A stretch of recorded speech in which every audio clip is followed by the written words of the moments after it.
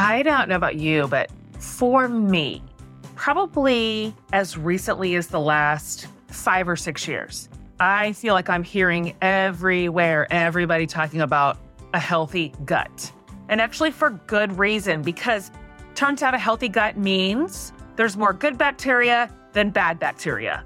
And the bad stuff doesn't overtake the good stuff. That's kind of the bottom line. And what we're learning more and more is that a healthy gut doesn't just lead to better overall physical health, but also mental health. It reduces inflammation and it basically makes sure that our bodies are getting the nutrients that they need. And so today, I'm going to talk all about this with my guest.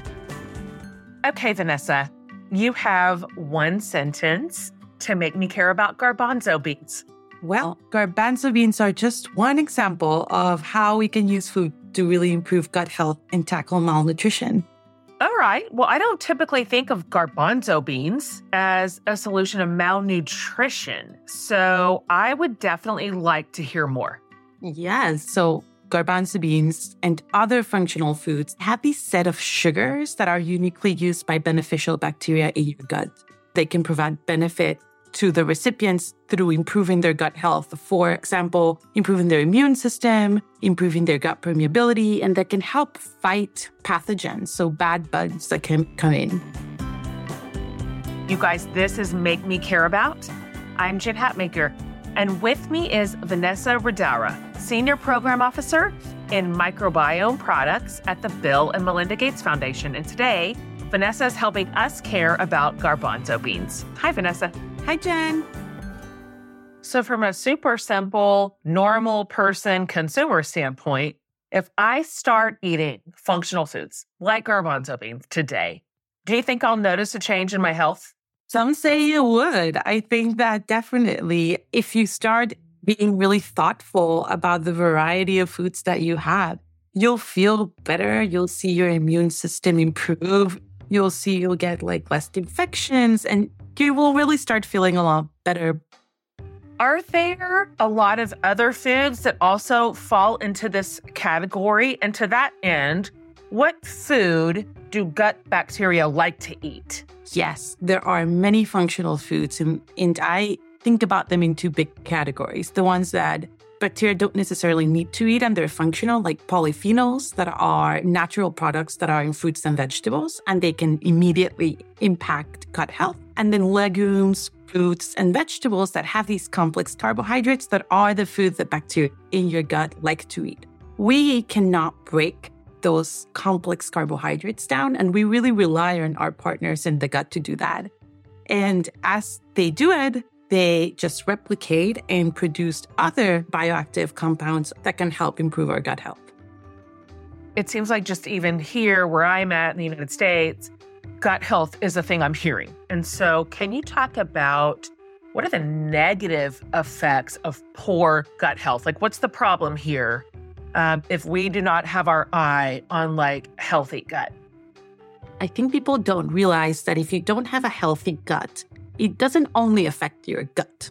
It doesn't only affect the nutrients that you take and how your body uses them, but it really affects your immune system, for example. So if you have what we call the leaky gut, so a gut where you can have pathogens moving into your circulation or metabolites moving into your circulation, now you're going to be inflamed. So you're going to have systemic inflammation, that it's going to have negative effects on your health overall. The gut also has a direct link of communication with your brain. And so not having a healthy gut could also be a source of anxiety, for example. And you don't even realize it, but having good bacteria, healthy gut can also help you have a healthy mind and a healthy body. Okay. So what happens if people say they don't like garbanzo beans because either maybe it's not a part of their diet, or maybe they're even allergic to garbanzo beans? What then? There are many other opportunities to use other foods. Like, for example, you can use other types of beans, or you can use plantain. Part of this complementary food that we're using for funding to use for undernourished kids has green plantains. It's one of the big components of it. And that is also another type of functional food that is impacting in feeding that bacteria in your gut.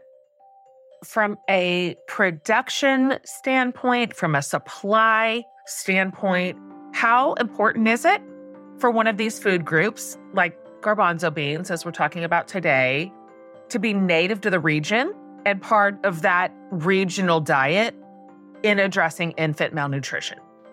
Jen, you hit the nail right in the head. It's really important for the food to be produced locally because it would be really hard in terms of accessibility, implementation, and compliance to bring the food from other continents. But beyond the manufacturing piece, I think that food has many emotions tied to it.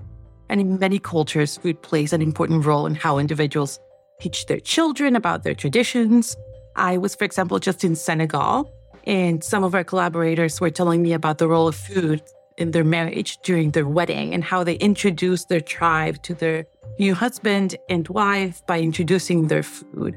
So when we are thinking about the design of a complementary food at the foundation, we think about not only having foods that have the functional properties that we talked about, that is accessible and easy to get to, but also that is tasty and part of the tradition for the population we're targeting. And this is going to ensure acceptance and really reduce the barrier for compliance. Vanessa, are functional foods like garbanzo beans enough by themselves to solve undernourishment in infants and children? That's an excellent question, Jen. And I think that we think about it as having a base food that has enough calories and macro and micronutrients to really nourish the baby that we're trying to improve its health, but also adding these functional foods on top of it, like garbanzo beans, that are going to have other properties. So they can be anti-inflammatory, they can be antioxidants, and they can improve gut barrier function. And that can help baby, on top of providing the nutrients that they need, the calories that they need to feel better and improve. One thing that we've found really interesting with some of our grantees is that they've compared calorie-replete foods, so babies that receive enough calories for health, and those calorie-replete foods together with these functional foods. And what we see that is that even if there are not more calories in the foods with functional foods, babies do better. They gain more weight. They improve faster, meaning that calories are not enough. Really feeding baby and feeding our gut microbiome is important. Let me pause for just a moment and say, this is Make Me Care About. I'm Jen Hatmaker. And we're going to be back in just a minute. And if you know me at all, you know that I will be asking Vanessa what her favorite garbanzo bean recipe is. So stay tuned for that.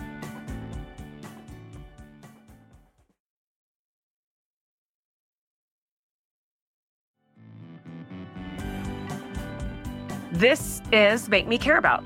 I'm Jen Hatmaker, and with me is Vanessa Ridaura, Senior Program Officer in Microbiome Products at the Bill and Melinda Gates Foundation. And today, Vanessa's telling us all about garbanzo beans. What benefits to garbanzo beans or the study of these foods are there for people who maybe they're not undernourished infants? Can these lessons be applied? Yes, I think even on my day-to-day eating, I apply these lessons. Gut health is very important and linked to a very different variety of indications, everything from cancer to depression. And really eating and maintaining your gut health is going to be key to continue to have a healthy life. And so for you, Jen, in the morning when you're deciding, or for me this morning, I'm deciding between the croissant or the fruits, the best thing to do is really think about what's going to feed those beneficial bacteria on top of providing the nutrients that I need for day to day to keep my gut healthy and make sure that I am not only fighting other diseases, but even improving my immune system and making sure that a flu wave comes around what you eat. Actually, it's going to make sure that your immune system is ready to fight that. So on a personal level, what would you say is the most interesting part of studying the microbiome? And also, what is the most challenging? The most interesting part is, and I think it's also the most challenging part, it's the fact that the microbiome, specifically the gut microbiome, plays a role in so many different aspects of human health. And if you think about how we evolved together with these bacteria. And the bacteria in our gut are in our skin, in our nose, and in our mouth. And this makes it really hard because there are so many different bacteria.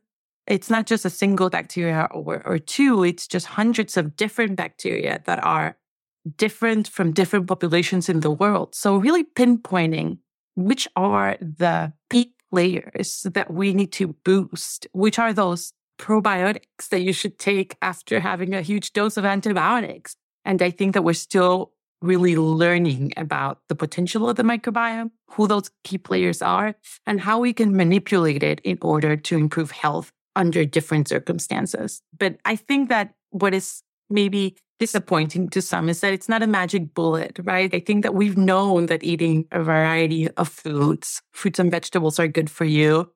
So it's not new information, but I think that the context of what those foods are doing is new information and could help you really make those decisions day to day.